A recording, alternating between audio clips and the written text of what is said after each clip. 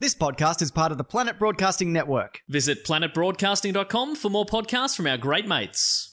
The following episode of TOFOP is rated MA. It may contain Batman references, time travel references, sexual references, lost trains of thought, and mild coarse language. TOFOP advises that the program is not suitable for anyone under the age of 15 or anyone who enjoys succinct, coherent conversation that might actually have a point. Minors must be accompanied by a parent, guardian, or priest. This is John Deek speaking.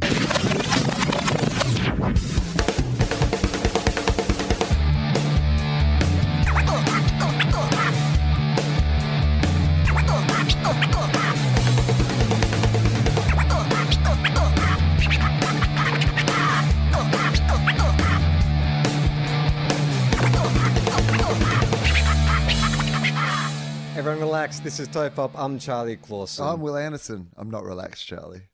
I'm not relaxed. I'm not relaxed either. It's a bit of a strange feeling to be starting the episode because, well, we might as well let everyone know. Will, why don't you let everyone know? Okay. Oh, nice handball in the traffic, Charlie. I appreciate that. Someone who's been a great friend to this show for the last 4 years. In fact, probably the predominantly main reason this show has existed for the past 4 years, and a whole bunch of our other shows. Mike Hell, our US robot AI producer. Basically, like many other businesses in the world, Charlie, we've been fucked by the falling Australian dollar. So we've mentioned this on the show a few times over the years, which was that, when we started using Mike Hell, the Australian dollar was about, a dollar to dollar of the American dollar. And now it's about half that, which just meant that to pay him properly, as he deserved, because he did just such amazing work on this show. And, we were often in 2 different states of Australia or 2 different countries, and he would get up at all times of the night, get our audio, put it all together, fix any mistakes that have been made at our various ends with various levels of recording quality, and always do it with such grace and good humour and incredible friendship and such a passion for the show. So he's been, as much as anyone who's involved in getting this show out weekly, he has been at the very heart of this show for the last 4 years. And so it's been a tough time for us because we're trying to, keep putting this show out and trying to go forward in a way that, means that we can keep doing that. And no one's really worked out how to do that in podcasting yet, but we're trying to work out how that might be so that we can keep making this show every week. And basically it's meant that we're ending our journey, or at least our full-time journey, with Mike Hell as the producer of this show.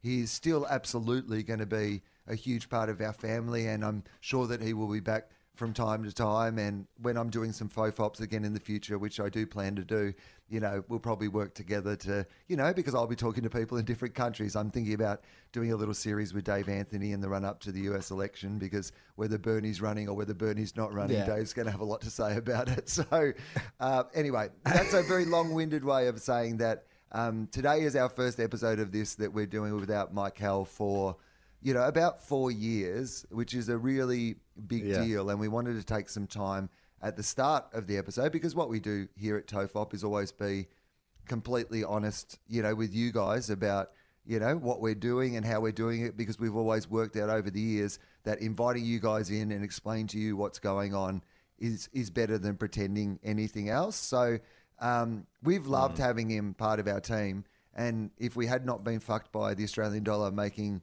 him being paid twice as much. Plunging. And we can't work out how to make any money out of this ourselves.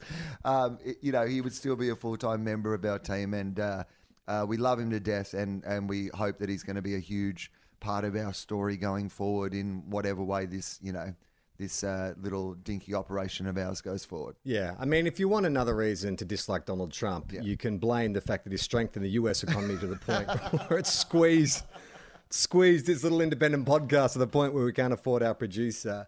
But yeah, look, the Michael journey to our show is pretty extraordinary, because it was really just a great example of why you should give something a shot. Like, he just contacted us out of the blue. He listened to the show. He knew, I mean, as everyone who listened to the show back in those days knew, he knew that we needed help, and he offered his services. And it was just as simple as an email, and we knew that we needed help. And so we said, okay, well, let's give this guy a shot. And I mean, I've got to say, of all the things I've worked on and productions and stuff like that, and this one went as smoothly as could be. Like the way he started on the show, how capable he was, and the way he was able to teach us how to do the show better was a really easy transition. He set up things like the live YouTube chats. You know, we had call waiting. We did a bunch of stuff, and it wasn't just the podcast, but he started taking over the website. Anytime we need any videos cut, anything like that, Mike Howell was the guy. And you mentioned before, he was available day or night. That was the thing that made him such a valuable asset to the show. And the other thing is, I think he got the show. You know what I mean? Like, he wasn't a mercenary or a gun for hire. He started off as someone who listened to it. And I think, you know, when he would post stuff on our behalf, when we would put up an episode and he would write a little joke, or, you know, he started taking more creative license on the show, it just made the show better. Oh, I absolutely agree with that. And he was a creative contributor to the show. You know, there were moments where there were little bits of audio in jokes, or his real kind of, you know, best things were putting together the best of, you know, episodes, having themes, and that AI episode where he basically just made an episode out of all the various different recordings of us is a genuine creative, you know, work in its own right that is a big part of the history of our show. So, we're really sad that, like, you know, I mean, we're sad and happy, you know, that this is all a positive thing. And we should mention that Mike Howell has recorded a very on-brand message that you must stick around for at the end of the show. And can we talk about the present? Do you think we can talk about this, right? Yeah. So look, this hasn't been a sudden decision. We actually decided about 6 months ago with our producer Sam. We were looking at the figures and we're like, look, this, as much as we love Mike Howell, we need to bring everything locally. And so we wanted to give Mike Howell as much notice as possible. Right. So we told him about 6 months ago, look, that we're looking to sort of bring things locally and, you know, give him enough time to kind of, set up for life after TOEFOP. And we discussed away from Mike Howell, like what a nice gift might be. And then we had the idea that, look, James Fosdyke should create an original piece of TOEFOP art just for Mike Howell. And so we commissioned Foz to create a stunning, like, I think it's actually one of my all-time favorite Foz bits of art. And maybe with Mike Howell's permission, we can put it up for people to see, or maybe we'll put it up on the Patreon or something. But it is one of Foz's best. I think Foz gave us a bit of a discount on this one because, you know, well, as we've mentioned a few times now, money's tight, so we had limited resources. But Foz just delivered in spades. And so it's an awesome Westworld-inspired poster of Mike Howell, portraying Mike Howell as the part man, part machine, or producer. And we wanted to make it a bit of a surprise for him. So I organised to get it printed and framed in the States and delivered to his doorstep. So I got Mike Howell's address and got this thing printed, and I was very nervous about this because I just always reckon this shit goes wrong. And so, because it's TOEFOP, I was tracking it the entire way. Yeah, because it's TOEFOP, and it got. And if you don't agree with that, please fax us. So we got it printed in his home state. We got it delivered, and I watched the tracking and track, and it said it had been delivered. And I was like, okay, well, days gone past, haven't heard anything from him. 2 days have gone past, still haven't heard anything from him. 3 days, I'm starting to think, does he dislike the present? Have we completely misjudged it? Have I been ripped off by this printing and framing company? Have they just sent him like a bag of dog poo or something like that? What could possibly be going on? So I wanted to be surprised, but I was also wanted to make sure he'd got it. So I had to text him and I said, hey man, like, did a package arrive for you today? And Mike Howell said that he'd been away from home for a couple of days, so he wasn't sure. But he said to me, if it was Gwyneth Paltrow's head in a box, he's going to be very upset. Which I had to assure him it was not going to be any human body parts. It was Gwyneth Paltrow's vagina in a box. We got him one of those goop candles that smells like a vagina. So it turns out that Mike Howell was away. So he arranged for his neighbour. To pick up the package for him. And I might just read the email correspondence because I think Mike Howell says it better than I can retell here. All right, so this is Mike Howell emailing us a few days ago to let us know he received the package. So, My neighbour Katie took the package in off my front step as I had a quick overnight out of town. In our text conversation, she mentioned that the outer box was slightly opened and appeared water damaged. In expressing my concern for possible damage to whatever might be inside, she misconstrued my message as containing the intention for her to open it and check for damage. She did just that. It was 100% undamaged, and for her, utterly befuddling. See, I've never explained to her anything about the work I do. Given that she's asked me more than once about tax-related matters, I believe she thinks I'm some kind of work-from-home accountant. Keep in mind, the picture that this lady opened is a full-size poster of Mike Howell as a robot, like a detachable face with circuits underneath. Carrying guns, I believe. And of course, we sometimes become a bit blasé to the art of James Fosdyke and how just amazing, because he does these incredible individual pieces for every show that we do. We forget that when you first see a James Fosdyke, particularly a piece that he's put that much work into like that, it blows your mind. You're like, who is this artist and who is this amazing piece? So not only are you just suddenly seeing this stunning work of art, but it's a stunning work of art about a guy you know, and you realise in that moment you don't know a lot about. He continues, I thank her for what she did and left her with the impression that I had simply commissioned this for myself. It did, after all, seem easier to let her think that than try and explain what Tofop was to her. The less she knows about Tofop, probably the better. But I am saddened to think that she'll never know the true nature of what she sheepishly handed to me through a door open not quite wide enough to meet the standard of what would be called welcoming.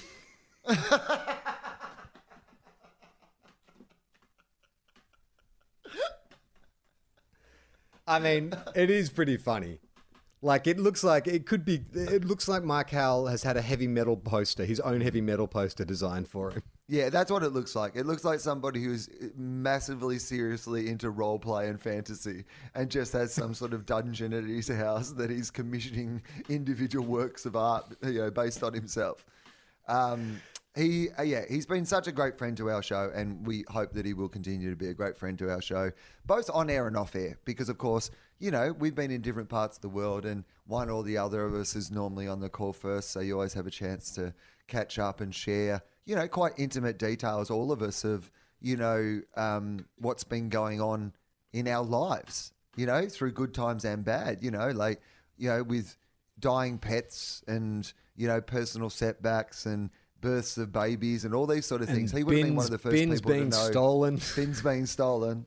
But he would have been one of the first people to know, that Gemma and you were pregnant, were having a child, because we were having these conversations. He was very much witness to some very intimate parts of our lives, and we were, in return, witness to some intimate parts of his life, and that will be a bond that we, I think, share forever. So anyway, we're going to do some other stuff, but we wanted to make sure that we paid a proper tribute to a guy who's been a hugely important part of this show, and please stick around at the end for the message that he has recorded.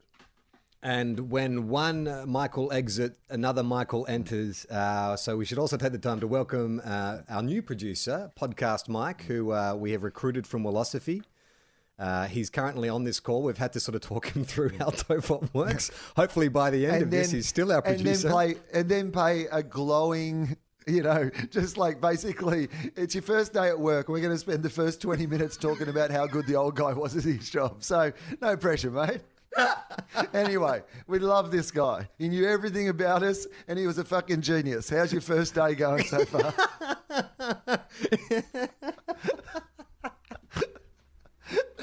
For my wedding night, I want to one more time have sex with my ex-wife just to show you how good it was and the standards I want for this wedding. And you watch. Hello, Podcast Mike. Thanks for coming on board and let us cuck you for the first 15 minutes of the podcast. Podcast cuck. He says thanks. So you're over in Adelaide at the moment, doing Adelaide Festival. How's it going? Yeah, it's going well. It's absolutely going great. It's the best show that I think I've ever brought to Adelaide. I'm having an absolutely fun time doing the show. Crowds are down a bit, they think, because of like coronavirus fears and those sort of things. People are in general still going out and doing things, as you should be still going out and doing things, unless you're sick, obviously. But it's definitely having an effect, I think, on the crowds. Just generally, you can tell Adelaide Fringe normally, in the gardens and all that sort of stuff, it is just packed around town, and it just does not have that same sense. It feels like maybe 10, 15% of people are maybe just staying away a little bit more than they would. But, the thing about then the opposite, the ones who do go out, because there's nothing less hygienic than going to the fucking gardens in Adelaide to go to an indoor tent festival. Like, everything about it is gross. Like, going into those public toilets. Coronavirus couldn't survive one of the public toilets in a garden at a festival. And then, everything's food out of a truck. All I've eaten the entire time I've been here, I'm in a tent with strangers every night. I'm trying to get them to expel my fluids in my direction, basically, right? And then I eat out of these food trucks at night. These smooth talker, you. I want you to expel your fluids in my direction.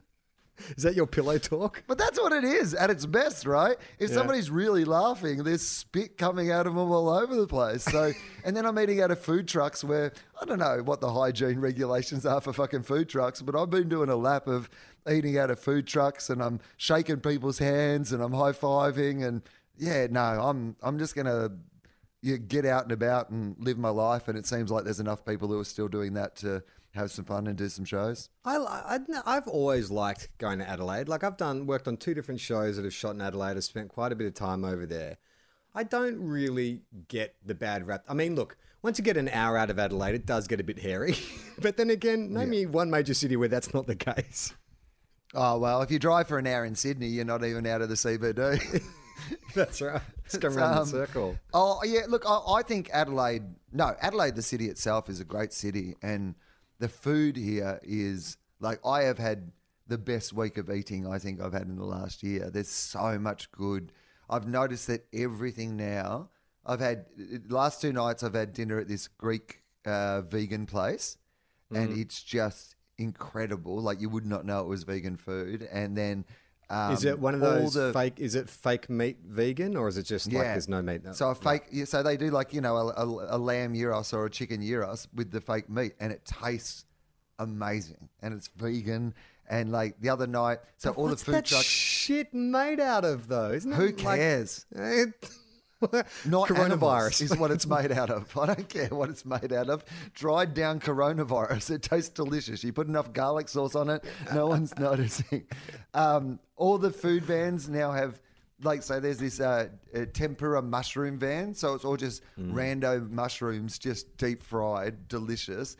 There's Southern Fried Chicken. There's now a Southern Fried Tofu van. So I was like, none of this is healthy. This is all just vegetarian and delicious. I've been loving it. Yeah, last time, it's been a couple of years since I've filmed in Adelaide, but last time I was there working, the nightlife was amazing. And I'm so Melbourne biased, but every time I go to a city in Australia that has a good strip or something, this is very Melbourne. This is very Melbourne. But there were parts of it I'm like, oh, this is very Melbourne, the way you sort of put the cafes and the restaurants, and that idea that you can go to within walking distance, you can do whatever you need to do. You can there's a cocktail bar, there's restaurants, there's pubs, there's all that kind of stuff. I think it's the one thing I really I'm getting over living in Sydney is just that inability to walk anywhere. I was just in Melbourne for 2.5 weeks while Jem was working, minding the kid, and it was just so easy to get around. It was just so easy to leave our hotel and get to a park or get to shops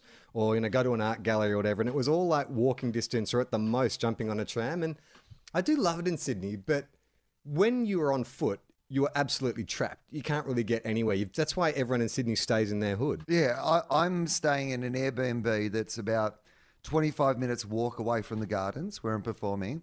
It's about 5 to 10 minutes walk away from the Adelaide markets, the big fresh food markets they have.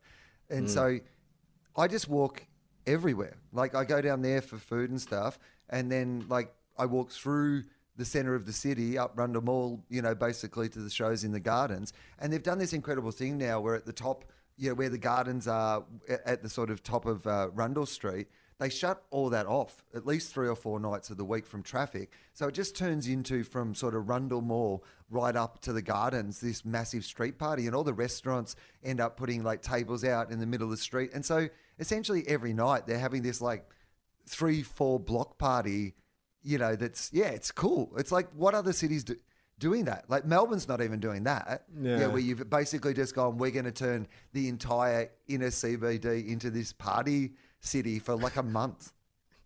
I remember when I started on McLeod's like years ago, and the runner who picked me up was like this sort of gothy type dude. He was like Adelaide boy, local, lived there, loved it.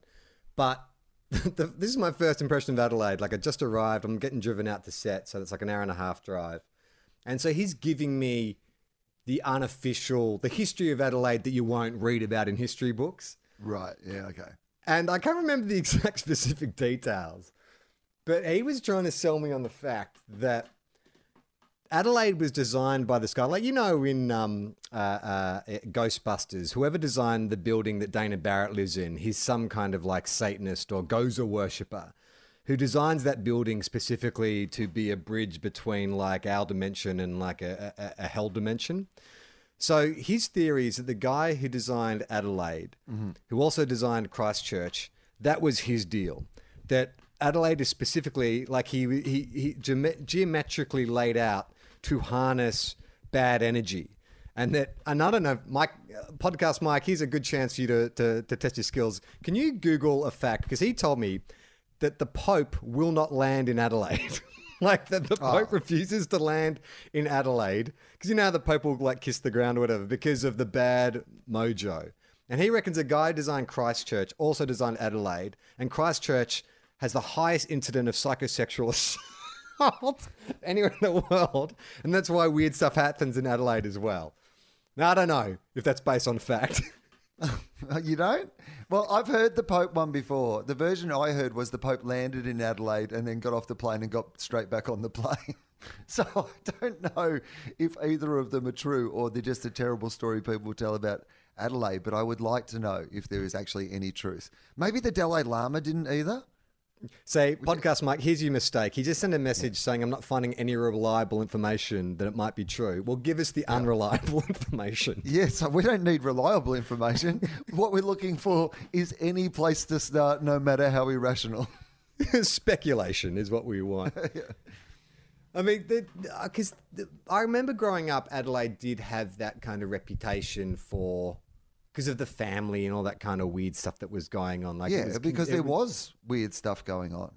I think there was like, you know, they used to call it the shallow grave capital of the world, right? I don't think that is accurate anymore, but there seemed to be a lot of weird style crimes and unsolved murders and stuff. And obviously Snowtown, which is not Adelaide, but was South Australian, was a pretty horrific and weird, you know, murder that happened. And it just, I think partly it was because the juxtaposition between what it was and what it was perceived to be. So like, you know, it was the city of churches. It was this, you know, town that was actually full of, you know, religious people, you know, the place that was settled by free settlers, not convicts. And they had this sense of, you know, the people of Adelaide, even the way they spoke was that much more rounded vowel, traditionally English, you know, Lego, not Lego, you know, sort of world that they lived in. And then there was this underbelly of it all getting a bit sort of eyes wide shut, you know, at night. Well, podcast Mark, maybe you can look up who designed Adelaide, what architect or city planner designed Adelaide, and see if he also designed Christchurch as well. So we can do a bit of research. Okay, Adelaide was designed by William Light. Maybe we should do a bit of digging on the sinister motivations of William Light. I mean, wouldn't that be ironic? His name's William Light. No, it'd be the perfect cover for somebody who was working for the Lord of Darkness, William Light. That feels like a massive pseudonym that a devil person would come up with. Okay, so apparently it's a misconception about Christchurch because he died in 1839. Okay, so that's easily disproven. But if our theory is right, that he is some sort of like, you know, devil worshipper, you know, tool of Satan, it probably doesn't matter that he died, right? It would probably increase his power. He probably went on designing cities well after he died. Maybe that was the pact he made with the devil, that if you designed Adelaide as some sort of demonic pentagram, I will give you eternal life to keep designing other cities. That doesn't sound like if you could do the deal with the devil designing cities. Like that's the best That's his you can think passion, of. Charlie. But this is what he's already into, mate. Like, you're just saying to a guy, you get to do the thing that you like to do. Like, he has two passions. One is the devil and one is designing cities. And he's finally found a job where he can combine his two passions. You know what, Charlie? If you have that much fun at work, you don't work a day in your life. That's what William Light was like. It's like he would bound into work every day. Find out what satanic work you like to do and do it with all your heart, and you'll never work a day in your life. Okay, so it turns out Christchurch was laid out by an Englishman called Edward Jolly in 1850. Okay, so those two cities don't line up, and there's no evidence that William Light had anything to do with Satan. So obviously this guy was lying to me, because he also told me that there was a race of wingless angels that lived in subterranean caves in Adelaide. Oh, okay. Well, you probably should have led with that, and I wouldn't have put so much stock in his original information based on. But again, William Light sounds like something you would call yourself if you were actually like, Gary Dark. And then Christchurch, that's classic overcompensating for the name of a city. Like if you're trying to design a devil city, calling it Christchurch is like hiding in plain sight, I mean, you couldn't call it Antichrist Church, could you? Well, yeah, no, maybe he just like wrote that in invisible ink, and then one day somebody's spraying like lemon juice on it. Hang on, it says in all these official documents it's Antichrist Church.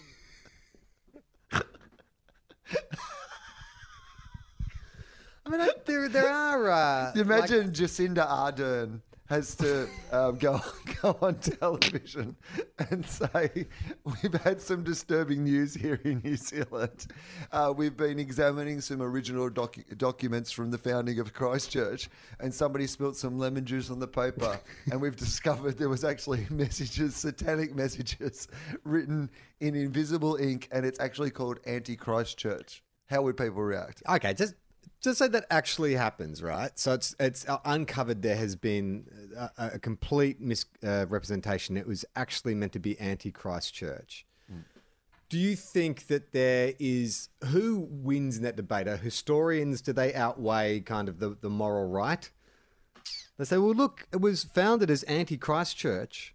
That's what he wanted. Or it's like, no, we cannot call a city anti-Christchurch. Or maybe it's like this, Charlie. It just means all your local documents are invalid if you're not willing to pledge to Anti-Christchurch. If you want to go to Christchurch, that's fine, but you're going to have to get a new license. You're going to have to get your new arrangement with the local council and the bins. There's going to be two separate movements. But if you're happy to just say, I endorse Anti-Christchurch, then we're fine. We won't change anything over. How many people would just go, fuck it, I'll just endorse Anti-Christchurch? Do you think people...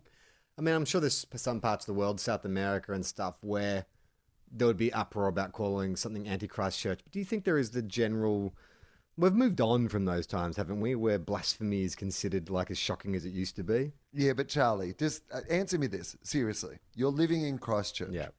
And they come out and they go, oh, we've discovered it's actually invisible ink, lemon juice.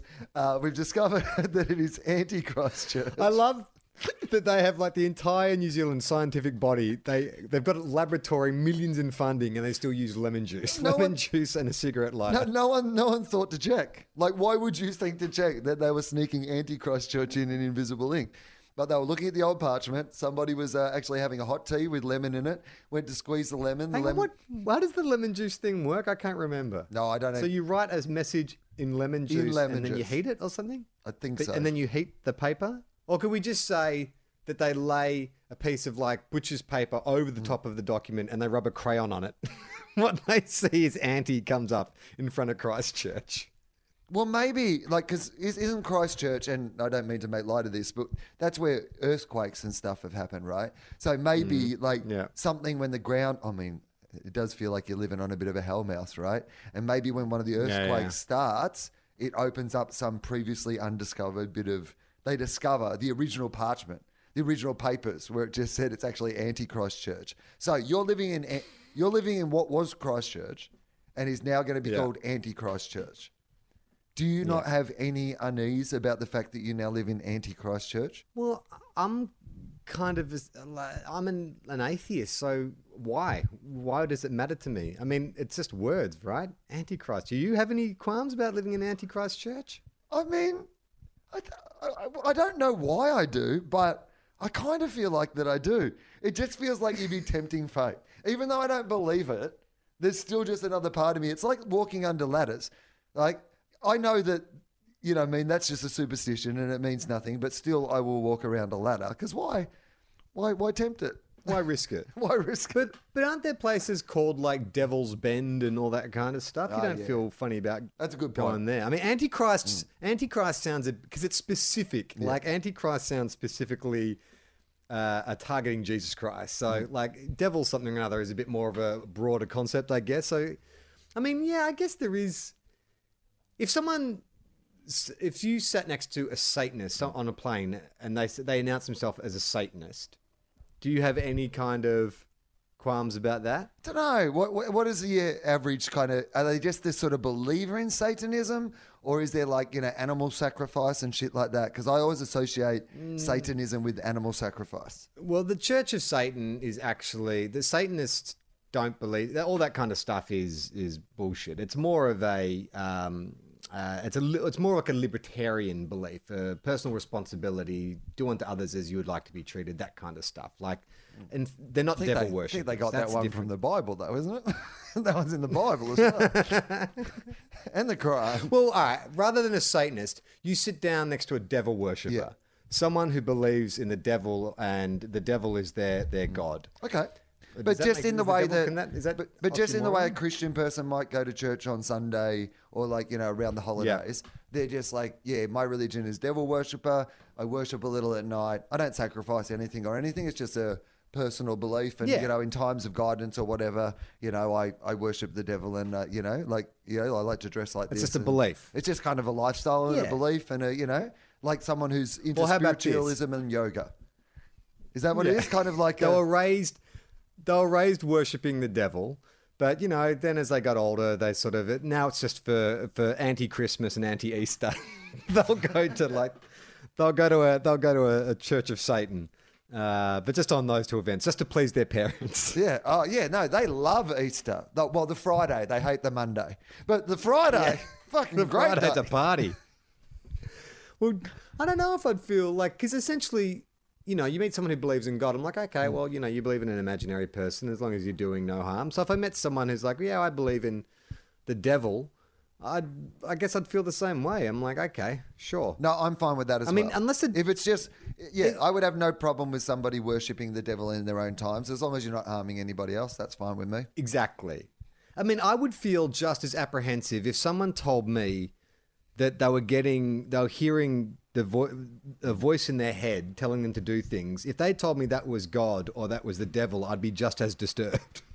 Yeah, I mean, yes, you're right in that if you're hearing voices in your head, that, you know, is probably something that you need to address. Like, you know, it's probably something medical and maybe there's something you can do about it. But I still feel like, in general, if you're hearing voices in your head and one of them you're identifying as God and one you're identifying as the devil, God's probably still going to tell you to do. Like, if I've got to go with one or the other of the voices in the head telling you to do something, the God one I prefer to the devil one still, because it always feels like the devil would be like, the devil made me do something really terrible, where if God's talking to you, it might be the same thing. But is it like a cop? If the devil's in your head telling you to do things, is it like a cop where he has to let you know he's the devil? Because otherwise the devil could be like, hey, this is God speaking. I reckon you should steal that jacket and go on a rampage. Oh, are you talking about my new TV series, Undercover Devil? Yes. Just shaves off the beard, hides the horns. Well, I guess what you're saying is, like, when you're talking about God, is that there is a good God and there is a bad God. So that's your police analogy, right? There's good God, bad God.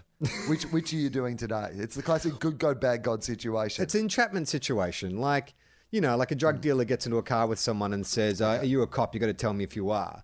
So you suddenly hear a voice telling you to do something. I think you say, hang on, are you the devil? You've got to tell me if you are. Okay, yeah, you can say that, but you're also still having a conversation with the devil inside your head and trying to negotiate deals. And I don't think it's really going to help. I feel like you're addressing the wrong part of this problem.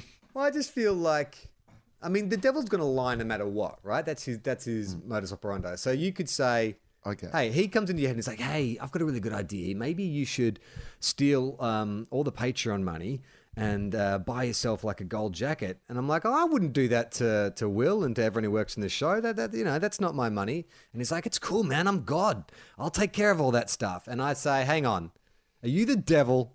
You better tell me if you're the devil. You got to tell me. And he's like, nah, man, I'm God. I'm totally God. You should definitely steal that money. Is the onus then on me to be like, come on, Charlie, that God is not telling you to steal all the Patreon money? Well, firstly, I'm alarmed that stealing all the Patreon money was the first example that came to your mind. I mean, so quickly, as if you had been wrestling with that conundrum. Anyway, but let's move on from that.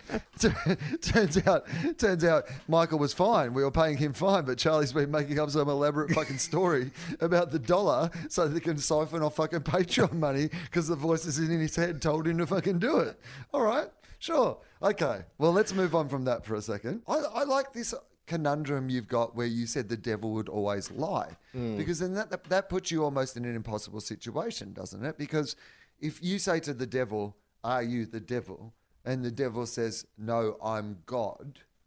But isn't that what God would say also to the question, are you the devil? Like if Yes. I ask God, are you the devil? Because God's telling the truth. God would go, no, I'm God. So now you're in an impossible situation, right? Because you don't know if it's the devil lying or if it's God telling the truth. Well, that's why I'm saying, like, it comes back onto you being able to interpret the advice being given. Like, that's essentially, maybe God and the devil they are doing good God, bad God. They're putting the onus back on you to make the right choice, because ultimately you don't know if it's the devil lying or if it's God actually being God. So you have to decide if the advice being given is for the betterment of mankind and yourself, or if it is going to cause damage. The other announcement we've got to make is this is now a religious podcast. Every week we'll be doing a little parable of our own and then breaking it down and decide whether it's good God, bad God. Well, I guess that I've made it too easy by saying still the Patreon money. I mean, that's very clearly a devilish thing to do. But what if it was more of a ambiguous kind of bit of advice? Oh, okay. Well, say you get a message from you get Osher. voice. You and Osher do your dad pod, right? Yep. Okay. And so suddenly it's becoming, it's becoming really good. But you get somebody saying to you, somebody's helping you manage you going, what you really need is one of you has to have another kid. Yeah. One of you has to have another kid, right? Yeah. But you can't tell Gemma why you have to have another kid. You just have to convince Gemma without mentioning the podcast that you want to have another baby. Now, is that God saying, well, you need to do this thing? Like, it'll be advantageous for both of you. Is it God saying, oh, it'll be a great gift? You know what? I don't need to tell Gemma this reason. There are plenty of other great reasons we should have another child. Wouldn't it be great for Iona to have like a brother or a sister? We love this so much at the moment. Let's, expand our family. Like, you could come up with all these godly reasons to convince you that that was a really good idea, but it also could be just the capitalism devil over here going, have a baby, exploit your baby. I mean, that's not a great example either, but... No, but it's true, because there are pros and cons for either, and it's more about. I just can't imagine God. If God was to give you advice, it would never be with any level of deception. Like, do this thing, but don't tell your partner. Do this thing, but don't tell. Like, God's advice would always be like transparent, out in the open. Don't you reckon? I mean, it depends if it's new God or old God, right? Like, have you ever heard like a celebrity talk about like, they'll believe in God or Jesus or whatever, and I'm so glad I recorded this album because Jesus told me it was the right thing to do or whatever, and I'm always like, do you mean literally they spoke to you, or do you mean the way events unfolded led me to believe that there was some kind of divine path being laid out before me? Probably both. And they interpret the second one as the first one a bit. But sometimes I think people literally think that they hear the words of Jesus. I mean, maybe in a dream or something, like not, but like, or a thought crystallizes in their mind so clearly that you think, I can't have just had this thought myself. It must have been a thought that has been placed in my mind by, like, sometimes when a good joke, just like kind of forms itself in my mind, or like something I've been working on just kind of clicks in my mind, you do have that sense of going, I know that the way that that's worked is over the last weeks, I've been compiling this information and mucking around with things. And it's just, while I'm not thinking about it, it's Subconsciously. kind of worked itself out in my mind. But I can imagine if I wasn't thinking that, you could almost feel like it was placed there. Like this perfect thought was like placed in your mind. And I can imagine that if someone had a revelation about what they should be doing with their life, or, wrote a beautiful piece of music, it might feel like when it came to you or you wrote it, that it wasn't the combination of your skill and your ear and your talent and your practice and those sort of things, but it was actually something that was channeling through you into the music. And it might feel like, and you know what? I feel like Jesus is the cool young kid who, like, God was all about, Jesus is more the guy going around going, you should be in a band, mate. You know what? Yeah. Write your music. Be cool. Follow your dreams, man. I do remember I met this actor once who very earnestly told me that Jesus visited him more than once. Like, he actually saw him in the room and they conversed. And I can't remember what the advice was, but it was something along the lines of, changing his life around, or, changing his ways or whatever. And I sat with him for like half an hour and I was like, help me to understand this. Because in every other aspect of the conversation, he seemed completely normal and not delusional or anything like that. But he was adamant that Jesus had appeared in his room and spoken to him, that a conversation had happened more than once. And I was saying to him, like, so are you talking metaphorically, like you just described before about like an idea coming to you, or was he physically, tangibly in the room? And what did he look like? Could you have reached out and touched him? And he said, yeah, he was in the room. He was sitting opposite me. I just got the sense that he knew me. And I just sort of like leave those. I get so. What did he look like? Did you ask? You asked him what he looked like? It looked. And what that did he say? Looked Middle Eastern, bearded. As described, he said that he was more overwhelmed with the sense of like love or having known this person. It was like, it felt like what's the word? This is not the word, but it was something along the lines of paternal. Like, it felt like he felt safe. He felt like he was with someone who knew him and protected him, but he wasn't dressed in the clothing of the period. Apparently he was just wearing like contemporary clothes, which I love the idea kind of of Jesus 2,000 years later having to pick his look. Like, what would Jesus dress like in the modern day? I mean, you and I dress like we're fucking 15-year-olds in the mid-90s. What's Jesus wearing? Well, I think that's what he would have to wear to fit in, right? Because, like, he's in his mid-30s. You're going to have some sort of... He'd just be wearing, a hoodie. He'd probably rock a hoodie of some kind. He'd look like a Silicon Valley worker, I imagine, Jesus. That'd be the sort of look he'd have to pitch. Long hair? Yeah, long hair, but like maybe... Up in the samurai ponytail? I was going to say, a couple of years ago it would have been a man bun, but now it'd be some sort of samurai operation. Well, no, he's Middle Eastern, so he might have some sort of culturally appropriate sort of headdress, you know what I mean? Like, or way of wearing his hair. Yeah. Well, this guy, he just... He wasn't able to explain it to me, but it did leave me... I always get jealous when I talk to people who are convinced they've had some kind of supernatural experience, like they've seen a ghost.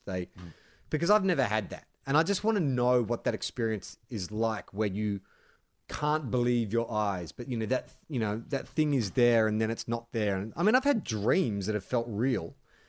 But I mean, am I just not... Do I just need to believe and then I'll start seeing Jesus in my room?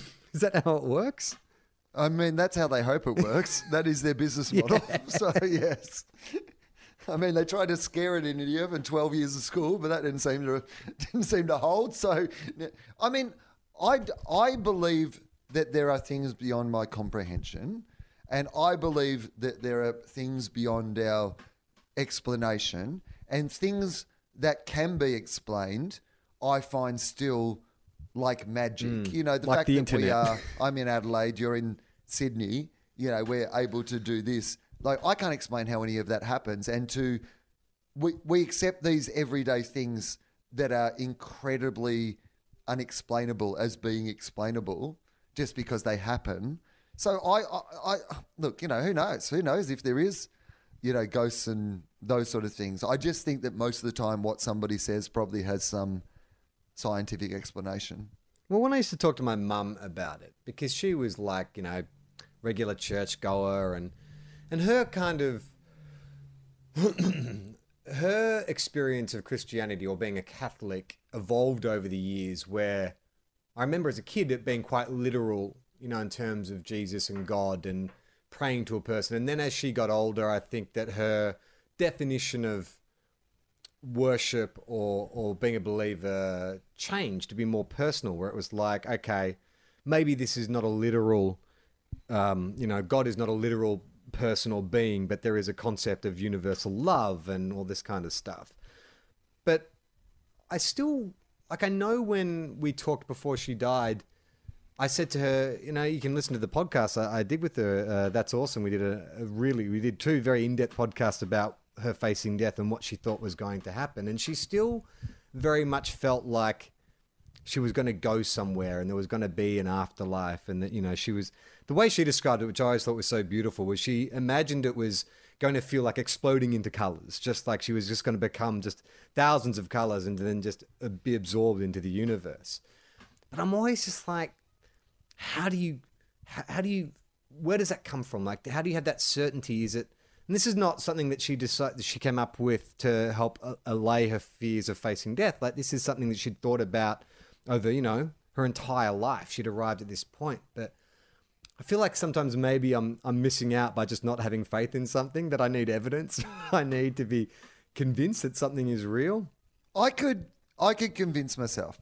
I would never will convince myself because, my belief is, insofar as much as we understand the science of it, I think we probably, go back to whatever we were before, which is probably nothing, Yeah. Like, I mean, you can redefine it, you can go, your matter becomes part of the universe and the universe is matter. And like, there's lots of ways of looking interpreting at it, that make something scientific feel poetic.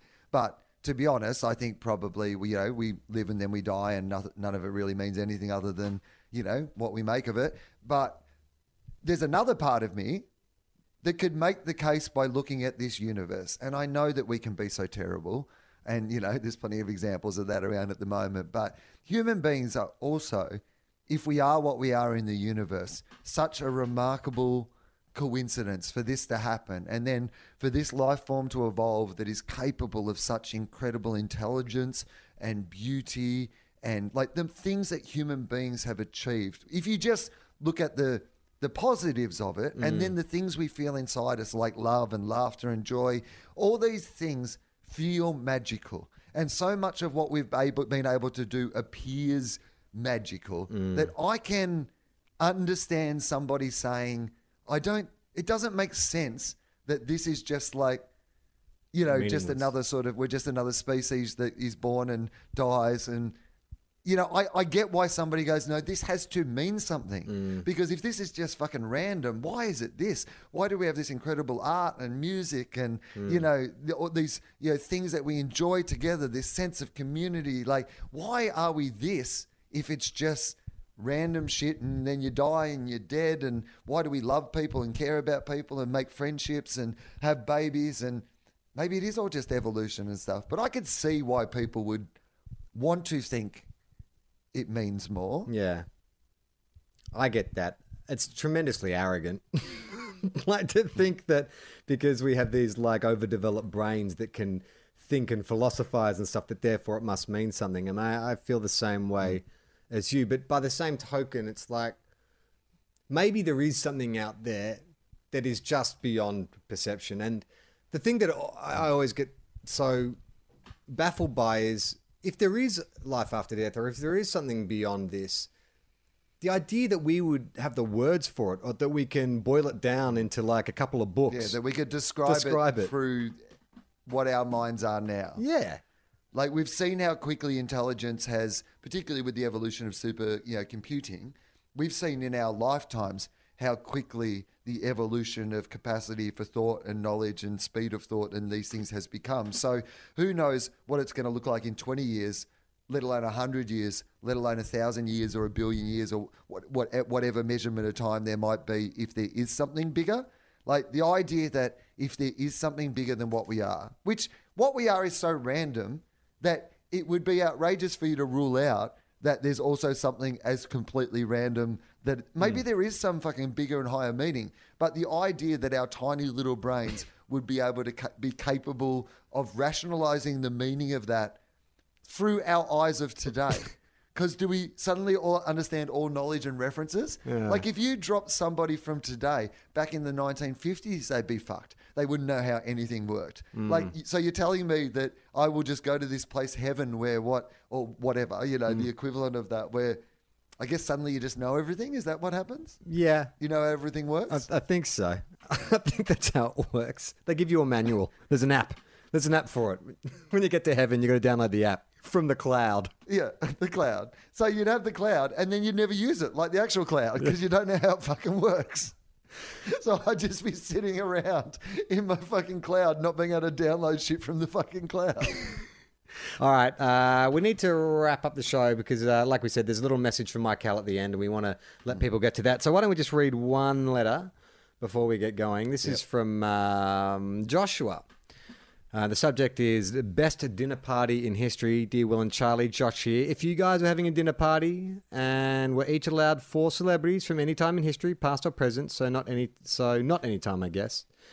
What 4 people would you both choose? Thanks to the great content. Been listening since the beginning through The Weekly Planet. Well, thanks for writing in, Josh. The Weekly Planet, great show. Highly recommend people tune in on the Planet Broadcasting Network. The old chestnut of the dinner party. 4 celebrities, past or present. You go first so I can think of mine. Oh, okay. All right. The Rock, obviously, without a doubt. Okay. Lock in The Rock. Yeah. I watched Jumanji last night based on the fact that The Rock is in it. And I got to say, I don't know whether I'm just having a good time in Adelaide and I'm just like my expectations for movies have lowered, or maybe just because sometimes when you go into movies that you have no expectations for. But yesterday, while I was kind of recovering between shows, I watched Charlie's Angels and I watched Jumanji, and I enjoyed both of them. Truly, Adelaide is the devil's city. It's taken control of your mind and your soul. No, I like the first Jumanji. I thought it was really good. I'm into it. I haven't seen the second one, but I thought the first one was good. So The Rock. Yeah. Okay. Yeah. Tick. I would want someone from the comedy world, and I would say Billy Connolly. I mean, my great comedy hero. I was incredibly... I mean, George Carlin also maybe. No. But I think I can feel like I can only have one old white guy. I don't want to be one of those people that only invites... There's not a old quota white on guys this to dinner make- party. Invite whoever you want. All straight white guys if you want. No, well, hey, The Rock's not white. I've already... He's not a white guy. So, I'm fine. So I got The Rock, but I want them all to get along as well. Okay. So I'm going to say The Rock, and then Billy Connolly, who announced this week that he's no longer doing any live shows because of his Parkinson's, which was really sad. incredibly sad to see. But he said something that was so lovely. He just said, he talked about his comedy career, and he basically just, I'm paraphrasing, but he said, it was lovely to be good at it. To have something to be good at. And I thought that was such a nice way of describing it, because it always felt like he took great joy in being good at stand-up comedy, and at his best, he was the best I have ever seen. When he dies, he's the one who's still going to get me. When you think about which celebrities that because you get older, and that could, like I remember when Kurt Cobain died, I listened to the Triple J special and then sat in the bath for like 3 hours. I was like really sad. When Bowie died and those sort of things, I'm like, I'm sad, but I don't have that same connection with that. But Billy Connolly is still probably the one that's gonna get me when he dies. So let's say Billy Connolly. So I'm gonna have The Rock and Billy Connolly, and then I'm gonna have. I reckon that I want. I'm going to say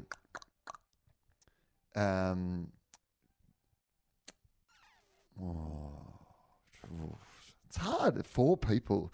you really want to represent someone from all different, sort of parts of things that you're interested in, I think. What about authors? Any authors? Well, I was tossing up between Neil Gaiman and Terry Pratchett because I think they would both be. Yeah. But then Terry Pratchett's another old white guy, but he's dead, and I've already talked to Neil Gaiman. So Terry Pratchett. Can we have Terry Pratchett and PJ Harvey? There you go. That's my 4. PJ Harvey, Terry Pratchett, The Rock, and Billy Connolly. That's a nice dinner party. All right. I'll take Douglas Adams. Oh, yeah, great. I'd reckon I'll get The Rock as well because we've talked about him enough in the show. I feel like we owe him royalties. I'll take Michael Keaton because I've always loved Michael Keaton. I'd have a lot of questions for him about his career. And I think the last person would be Jesus Christ, so I could ask him, did you really appear in that actor's room all those years ago? Was that you? If you want to support the show, the best way to do that is to go to patreon.com/TOFOP. We're putting new content up there all the time. Actually, there's new stuff on our YouTube and our Patreon at the moment. So if you want free stuff, go to YouTube. If you want to support the show, there's some bonus content up there as well. Will, you've got shows at the moment? Yeah, I'm on at the Adelaide Fringe. The weekend will probably sell out again. So if you want to come and see the show, come midweek. In fact, if you're listening... oh, no, hang on. I think we'll be done. Because this is for next week, isn't it? Not for this week. Yeah, this is next week. So, no, in fact, in that case, I am done at the Adelaide Fringe. Thanks very much for coming, guys, if you came to the Adelaide Fringe shows. And then after that, I am at the Melbourne International Comedy Festival. Please come out and see some shows. I am 2 weeks of Will Legal, my show about being arrested. Last time I'm going to do that in Melbourne, and then 2 weeks after that of my improvised show, What You Talking About, Will. I'm having so much fun doing stand-up this year, but please come out and see some shows because... I am also moving house and it's really expensive and I'm running out of money. And if you want to get some TOFOP exclusive merch, you can go to redbubble.com/Mr. Foz. All of James Fosdyke's amazing artwork is available on t-shirts, hoodies. I see you've been like a walking billboard for Redbubble the last few weeks. Good stuff. You're actually making me jealous. You're wearing a TOFOP t-shirt right now, aren't you? I am wearing a TOFOP t-shirt right now. The merch is really good quality stuff. I'm really enjoying the t-shirts and the little jumpers and stuff that I have. And there's some really cool ones. And yeah, basically I was like, I forget, like we said about, Michael's poster, James Fosdyke does such amazing original art and there's so much of it on merch. I got a whole bunch of mugs for at home and yeah, it's really fun. There's so much fun stuff there. So go and check out his Redbubble and rock the merch all over the place. That's the end of the show. Remember to keep listening after we say goodbye because Mike Howell's got a little message for everyone. I'm Charlie Clausen. I'm Will Anderson.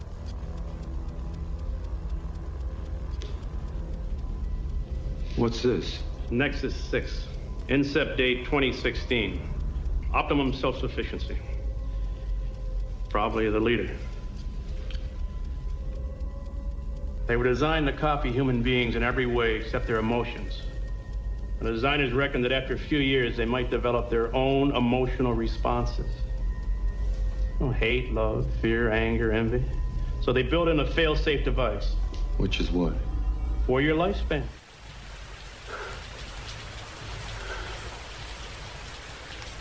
I've seen things you people wouldn't believe. Attack ships on fire off the shores of Orion. I watched C-beams glitter in the dark near Tannhauser Gate.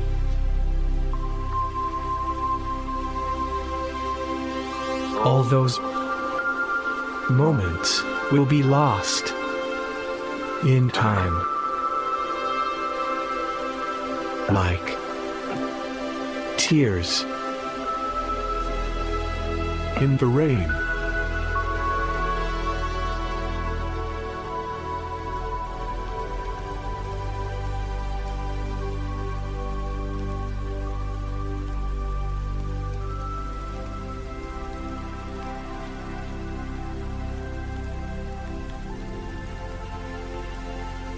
I may be back again from time to time, but for now, this is the end of the Mike Howell era of TOFOP. Thank you to Will and Charlie for the best job this computer has ever had. And, as always, Thanks to all of you for listening.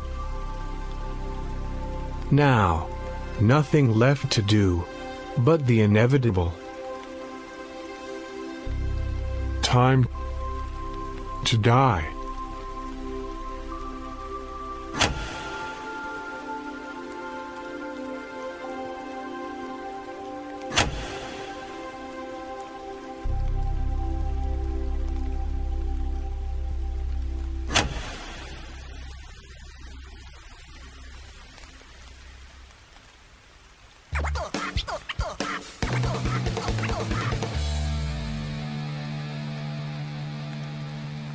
This podcast is part of the Planet Broadcasting Network. Visit planetbroadcasting.com for more podcasts from our great mates.